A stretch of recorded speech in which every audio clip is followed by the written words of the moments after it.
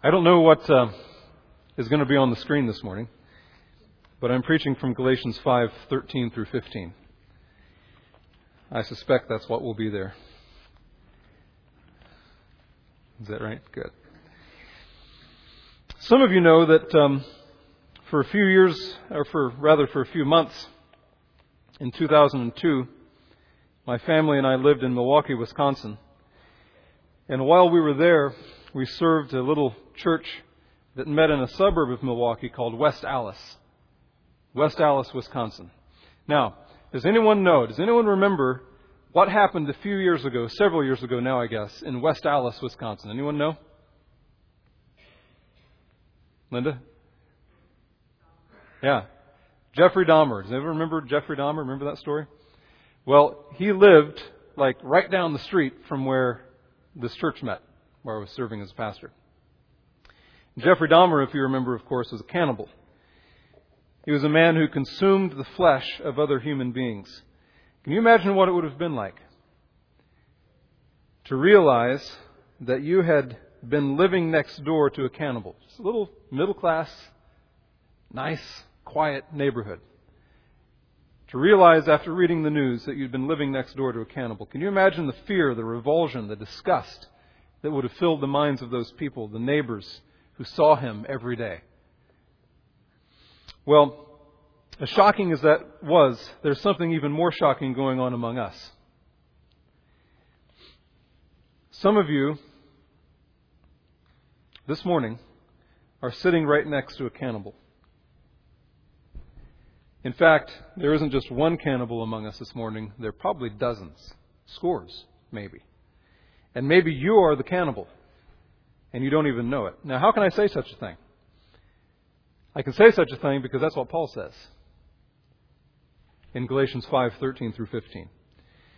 If you open your Bibles or follow along with me on the screen, Paul tells us that our pews, our chairs, our living rooms, our cars, our dining rooms, our classrooms are filled with cannibals who are constantly biting and devouring and consuming one another. Listen to Galatians 5:13 through 15. For you are called to freedom, brothers. Only do not use your freedom as an opportunity for the flesh, but through love serve one another. For the whole law is fulfilled in one word: you shall love your neighbor as yourself. But if you bite and devour one another, watch out that you are not consumed by one another. Paul gives us a statement of fact in the first part of verse 13. We've looked at this recently. For you are called to freedom, brothers. Now the question is, what do we do with that freedom? There are two wrong answers to that question that people always take this to. Two wrong answers to the question, what do we do with this freedom that we have in Christ? The first wrong answer is the answer of the legalist. The legalist hears about the freedom we have in Jesus Christ and he says, no. That will never do. That will lead to license. The only way to please God, the only way to be self-controlled, the only way to be righteous is to come back under the slavery of the law. And Paul deals with that wrong response to our freedom in Christ earlier in chapter 5. We're not going to talk about that. Remember verse 1. For freedom Christ has set us free. Stand firm, therefore, and do not submit again to a yoke of slavery. In other words, since Christ has set you free from the condemnation of the law, don't come back under the law as if the law itself will make you right with God or empower you to obey God. Christ has set you free for freedom. So do not submit yourself to a legalistic view of God's law. We've seen that over and over again in the book of Galatians. But there's another wrong response to our freedom in Christ. It's just as damning and just as enslaving. The second wrong response to our freedom in Christ is the answer of the libertine. The libertine hears about the freedom we have in Jesus Christ. And he says, yes, now I can do whatever I want. I don't need to worry about obeying God's commands anymore. Now I can be free and do whatever I want. I have liberty. Now that's exactly how many people in Christian churches respond to the message of their freedom in Christ. They think, hey, if I'm already a Christian and if I'm already forgiven, then I can relax. I can do whatever I want to do. And when I sin, it's no big deal because I'll just claim 1 John 1:9 and go on my way. If I confess my sins, He is faithful and just to forgive my sins and to cleanse me from all unrighteousness. So it doesn't really matter what I do. It doesn't matter how I live. I'm free. I know a pastor whose father used that verse, 1 John 1:9, for years to rationalize his ongoing molestation of his granddaughter. This man claimed to be a Christian, had a Christian home. 2 of his sons are pastors. And when he was finally found out, his response was, but I just claimed 1 John 1:9. If you confess your sins, God is faithful and just to forgive your sins. I know that molesting my granddaughter is wrong, but hey, I'm human. What do you expect? And God forgives me. I'm a Christian. It's no big deal. As far as I know, this man who had been in church all of his life and who was a pillar in his community, this man died totally unrepentant for his wickedness. And he used his so-called freedom in Christ as a license to sin.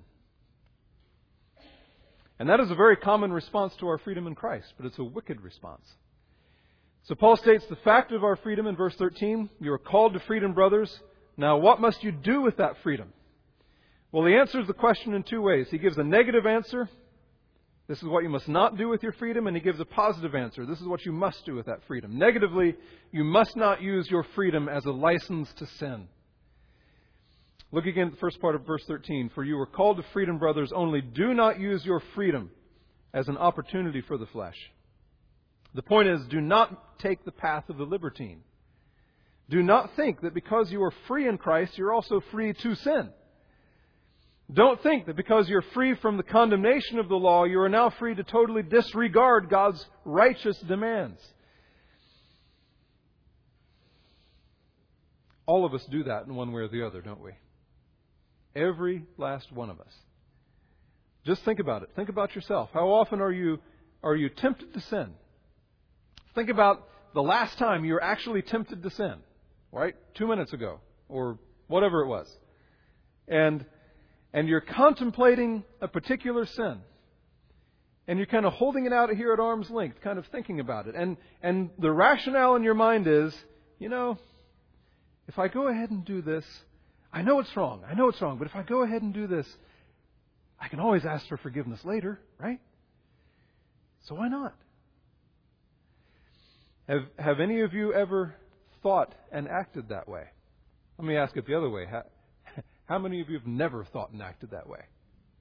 Any hands? I know I have. And it's so easy to reason that way, and there certainly is some truth to it, isn't there? I mean, if I sin, of course I can repent. Of course I can repent and seek forgiveness. Of course I can repent and seek restoration and grace from Jesus Christ, because those are the wonderful privileges that He purchased for me on the cross. But how we twist and distort and misuse God's good and precious and gracious promises in the gospel when we use His promises as a license to sin. How perverted is that? To reason like this. Because God has chosen me from before the foundation of the world, a wicked, rebellious sinner who hated Him and who disregarded Him and who wanted to pull Him down from the throne. And because God has sent His only Son, Jesus Christ, to come to this earth and die the death that I deserved, and because God has sent His Holy Spirit to me to give me a new heart and to open my eyes and to give me the ability to trust in Jesus Christ and to follow in His ways, and because God has forgiven my sins and declared me righteous before His eyes, and because God hasn't just forgiven me from a distance, but He has embraced me and He's made me His Son and He has promised to be my loving Father forever. To take all of those wonderful truths and reason that because all of that is true, therefore I can sin all I want. It doesn't matter. Who cares about God's law?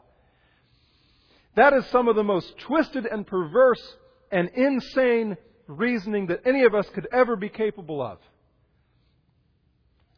Because God is good and kind and gracious, therefore I can freely thumb my nose in His face and do whatever I want. It's crazy to think like that. And be like a wife who thinks, my husband is kind, and He's gracious, and He's loving, and He's strong, and He's loyal, and He's devoted, and He provides for me, and He leads me, and He protects me. Therefore, I think I'll cheat on Him. Just doesn't make any sense at all. But every Christian in this room has reasoned like that before. Me included, every one of us has. I know that God says not to take that second look at the woman walking down campus. But you know, what the heck? I know He'll forgive me. I know God tells me not to be harsh and unkind and selfish with my wife and my kids, but you know, they'll understand. I'll just ask forgiveness once I cool down. No big deal. Paul says, no, do not use your freedom as an opportunity for the flesh. Do not use the freedom that Jesus Christ won for you at the price of His own blood as a license to dishonor and disobey the one who gave you the freedom in the first place. Now, just what exactly does he mean here when he says, do not use your freedom as an opportunity for the flesh? Let me tell you what I believe the flesh is in a nutshell. The flesh is that part of every one of us that desperately wants to relate everything back to self. In other words, the flesh is our hardwired self-centeredness. It's in our bones. It goes down to the marrow. This is who we are. The flesh is that hardwired self-centeredness. Our desire for self-service and self-indulgence and self-sufficiency. Now, it's very important to see that to give an opportunity to the flesh or to indulge the flesh can look very different in different people and in different times. In you, it can look one way at one time and another way at another time. We usually think of the flesh in terms of bodily passions, like sexual immorality or overeating or drunkenness, some kind of bodily indulgence. And those certainly are expressions of our flesh. But the reason they are expressions of our flesh is because that they are activities that center on me and what I want. But there are all sorts of other more subtle ways that we indulge our flesh. Whenever you walk into a room looking to have your own desires, your own dreams, your own demands fulfilled, then you're indulging the flesh. Whenever you enter into a relationship, and the only real question in your mind when you enter into this relationship is, what can this person do for me? Then you are giving an opportunity to your flesh.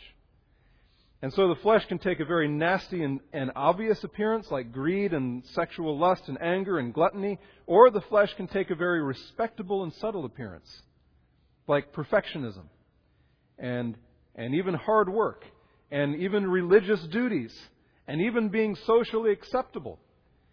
All of those things can be indulging the flesh too. Both license and legalism indulge the flesh. Why is that? Both license and legalism indulge the flesh because they both center on me. What do people think of me? What will this do for me? What will this tell about me? What will this earn for me?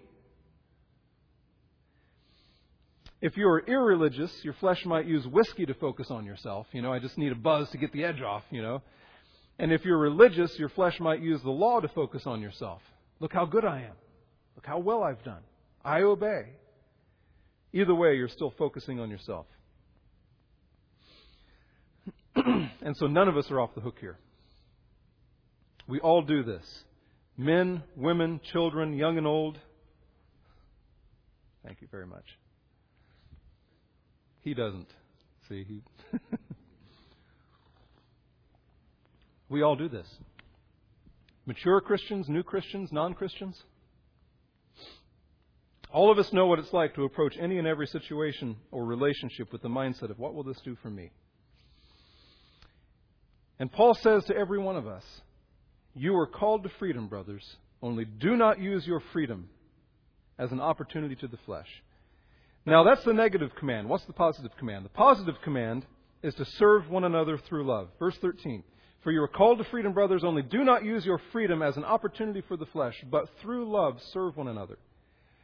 Now, we read those words about serving one another through love, we have to ask a very important question.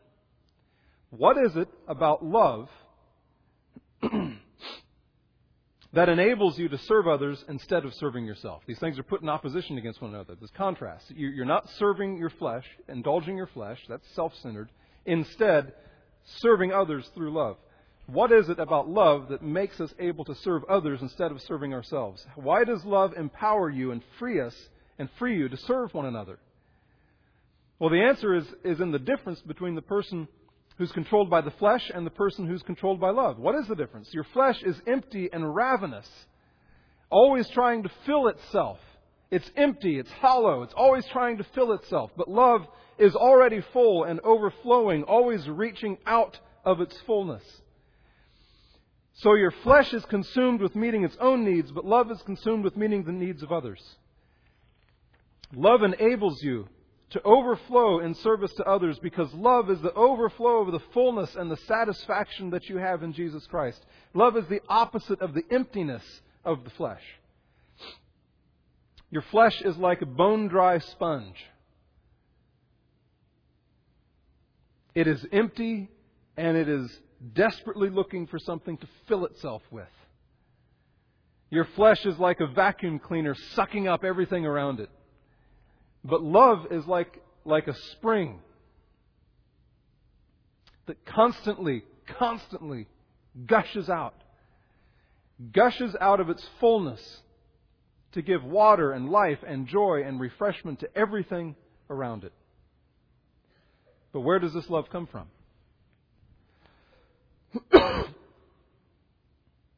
Where does love come from? Do you remember Galatians 5:6? For in Christ Jesus neither circumcision nor uncircumcision counts for anything, but only what? Can we say it together? We should know it by now. Only what? Faith working through love. So where does love come from? Love comes from faith. And faith connects us with the soul-satisfying fullness of the indwelling Holy Spirit. And true faith enables us to love. Because by faith, the Holy Spirit frees us from the emptiness and the self-centeredness of our flesh. And He allows us to be filled with the fullness of God. And that fullness overflows in glad-hearted service to the people around us. That's how it works. Faith connects with the Holy Spirit, which fills us with joy, and that overflows into love. And so Paul gives us two commands in Galatians 5:13. He gives us a negative command, do not use your freedom as an opportunity for the flesh. And he gives us a positive command, rather, through love, serve one another. Now in verses 14 and 15, he gives us two reasons for those two commands. First, a positive reason. Do not use your freedom as an opportunity for the flesh, but through love serve one another, because love fulfills God's law. Look at verse 14. For the whole law is fulfilled in one word, you shall love your neighbor as yourself. So he's giving a reason why we should serve one another through love. It's because you are obeying all of the commands of God when you love your neighbor as yourself. Now, there are a few questions that we need to ask with that statement, because there's all kinds of misunderstanding. First of all, how can Paul say that when I love my neighbor, I have fulfilled the whole law? Think about it. What about the Godward aspects of God's law? Are you saying that when I love you, I have, in loving you, loved God with all my heart and soul and mind and strength? How does that work? How can Paul say that I fulfill the whole law, even the Godward aspects of the law, when I'm loving my neighbor? Well, the answer is that I cannot love my neighbor until I am first loving God. Love for God is the foundation of love for my neighbor. The first great commandment, love the Lord your God with all your heart and soul and mind and strength, always comes before the second great commandment, love your neighbor as yourself. That's why John can say these words in 1 John 4:20. If anyone says, I love God, and hates his brother, he is a liar. For he who does not love his brother whom he has seen cannot love God whom he has not seen. You see, your love for God is revealed by your love for your neighbor. And your love for your neighbor flows out of your love for God. So John says, look, don't tell me you love God. Don't tell me you love God. Forget all the words. If you refuse to love your neighbor, forget about telling me you love God. You're lying. Because you show me that you don't really love God by the fact that you don't love your neighbor. And on the other hand, you show that you do love God by the fact that you do love your neighbor. So when Paul says in Galatians 5:14, the whole law is fulfilled in one word, you shall love your neighbor as yourself, he's exactly right. Because the command to love your neighbor as yourself assumes and is built upon the command to love God. If you obey the command to love your neighbor as yourself, it's only because you have first obeyed the command to love God. Now there's a second question that verse 14 raises. Why is he talking about the law? I thought this was about the law being done. He has said over and over again that Christians are free from the law. Why does he bring up the law here? The answer is really obvious, that Christians are indeed freed from the condemnation of God's law. But this freedom from the condemnation of God's law does not mean that we can disregard the holy nature of God and do whatever we want. It's really just the opposite. We are freed from the condemnation of the law precisely so that we can be freed and enabled to fulfill God's law by the power of the Holy Spirit. The third question that verse 15 raises for us, this is probably the one that's so obvious to us in our culture because of the misunderstanding. What does it mean to love my neighbor as myself? We live in a culture where we hear a lot about the need to love ourselves. We even hear about this in the church, don't we?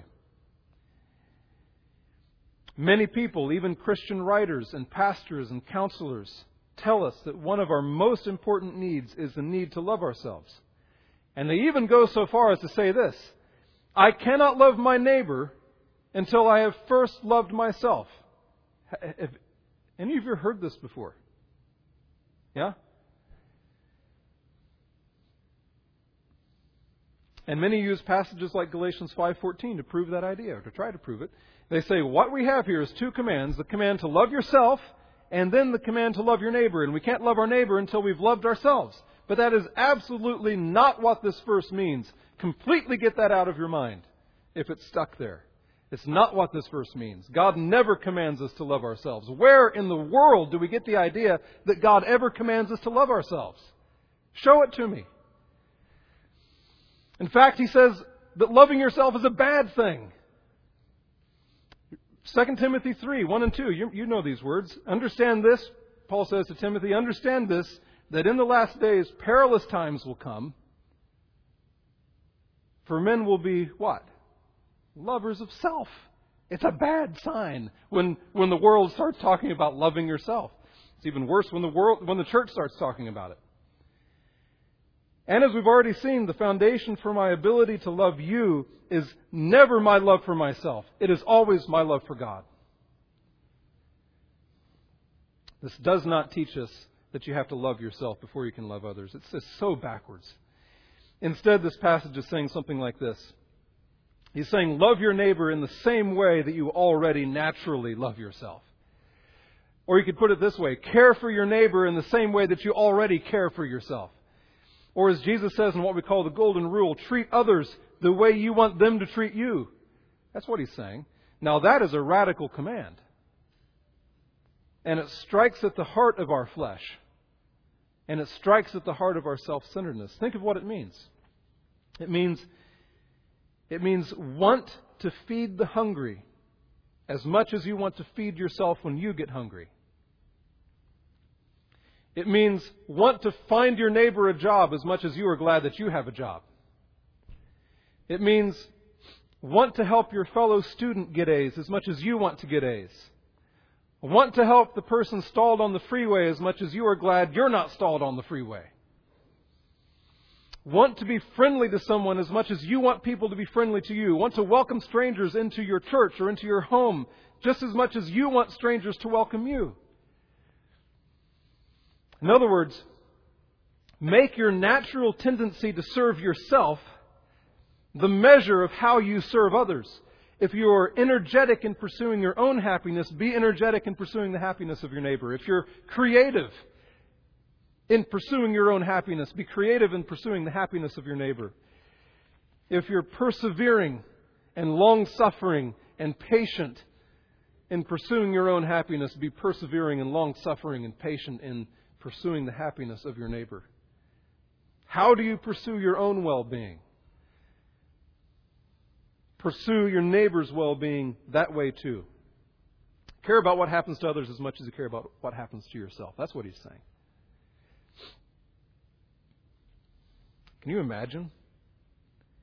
Can you imagine what this church would be like if all of us were like that? Can you even begin to imagine? Imagine what your home would be like.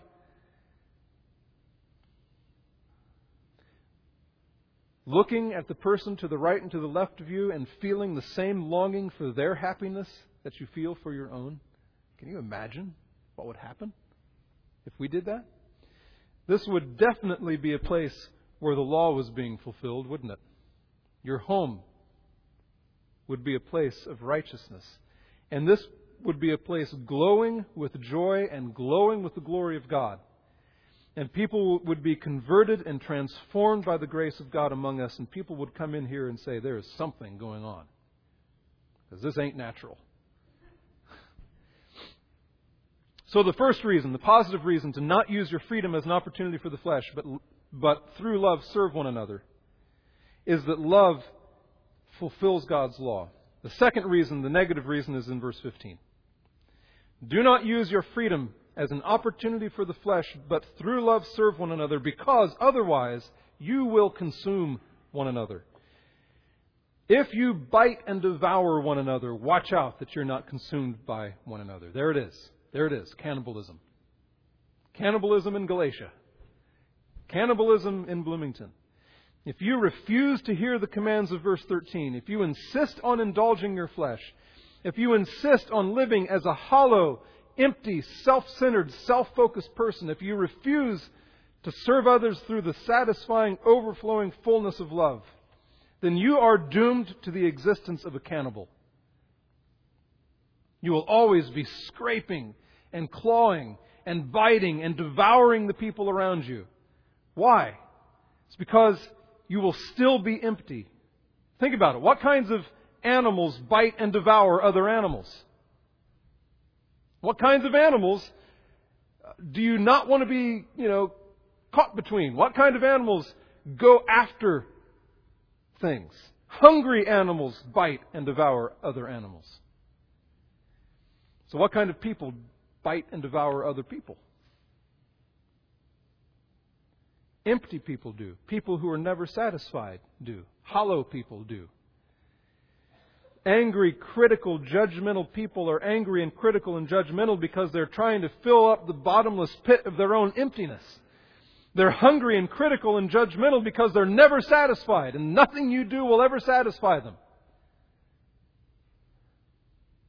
Nothing they do will ever satisfy you. Don't doom yourself to a life of spiritual cannibalism. Don't walk away from here today as a person who's still empty and hollow inside. Don't leave here and continue to live like a wild animal, always and only focused on yourself and on your own desires and on your own wants and on your own needs. It's just like a beast. I've seen this firsthand, and it's revolting. I can't tell you the number of times I've sat in my office counseling married couples who have promised to love one another and lay down their lives for one another. For better or for worse. For richer or for poorer, in sickness and in health. And these couples' lives are wrecked by the carnage and the brutality of spiritual and emotional cannibalism. If we had the right eyes to see them, they'd look like people who are ripped to shreds. All they do is bite and claw and rip and tear and chew and devour one another, and they are fierce with one another. I'm not just talking about, loud fights or frying pans flying through the air, or lamps crashing. That's not just what I'm talking about. Sometimes it looks like that. I'm talking about the little jabs, You know, the little dagger between the ribs. The silences, the coldness, the rolling eyes, the bitter words, the you always and the you nevers, the accusations and the blame shifting and the withdrawing and the hiding and the attacking, and it's everywhere.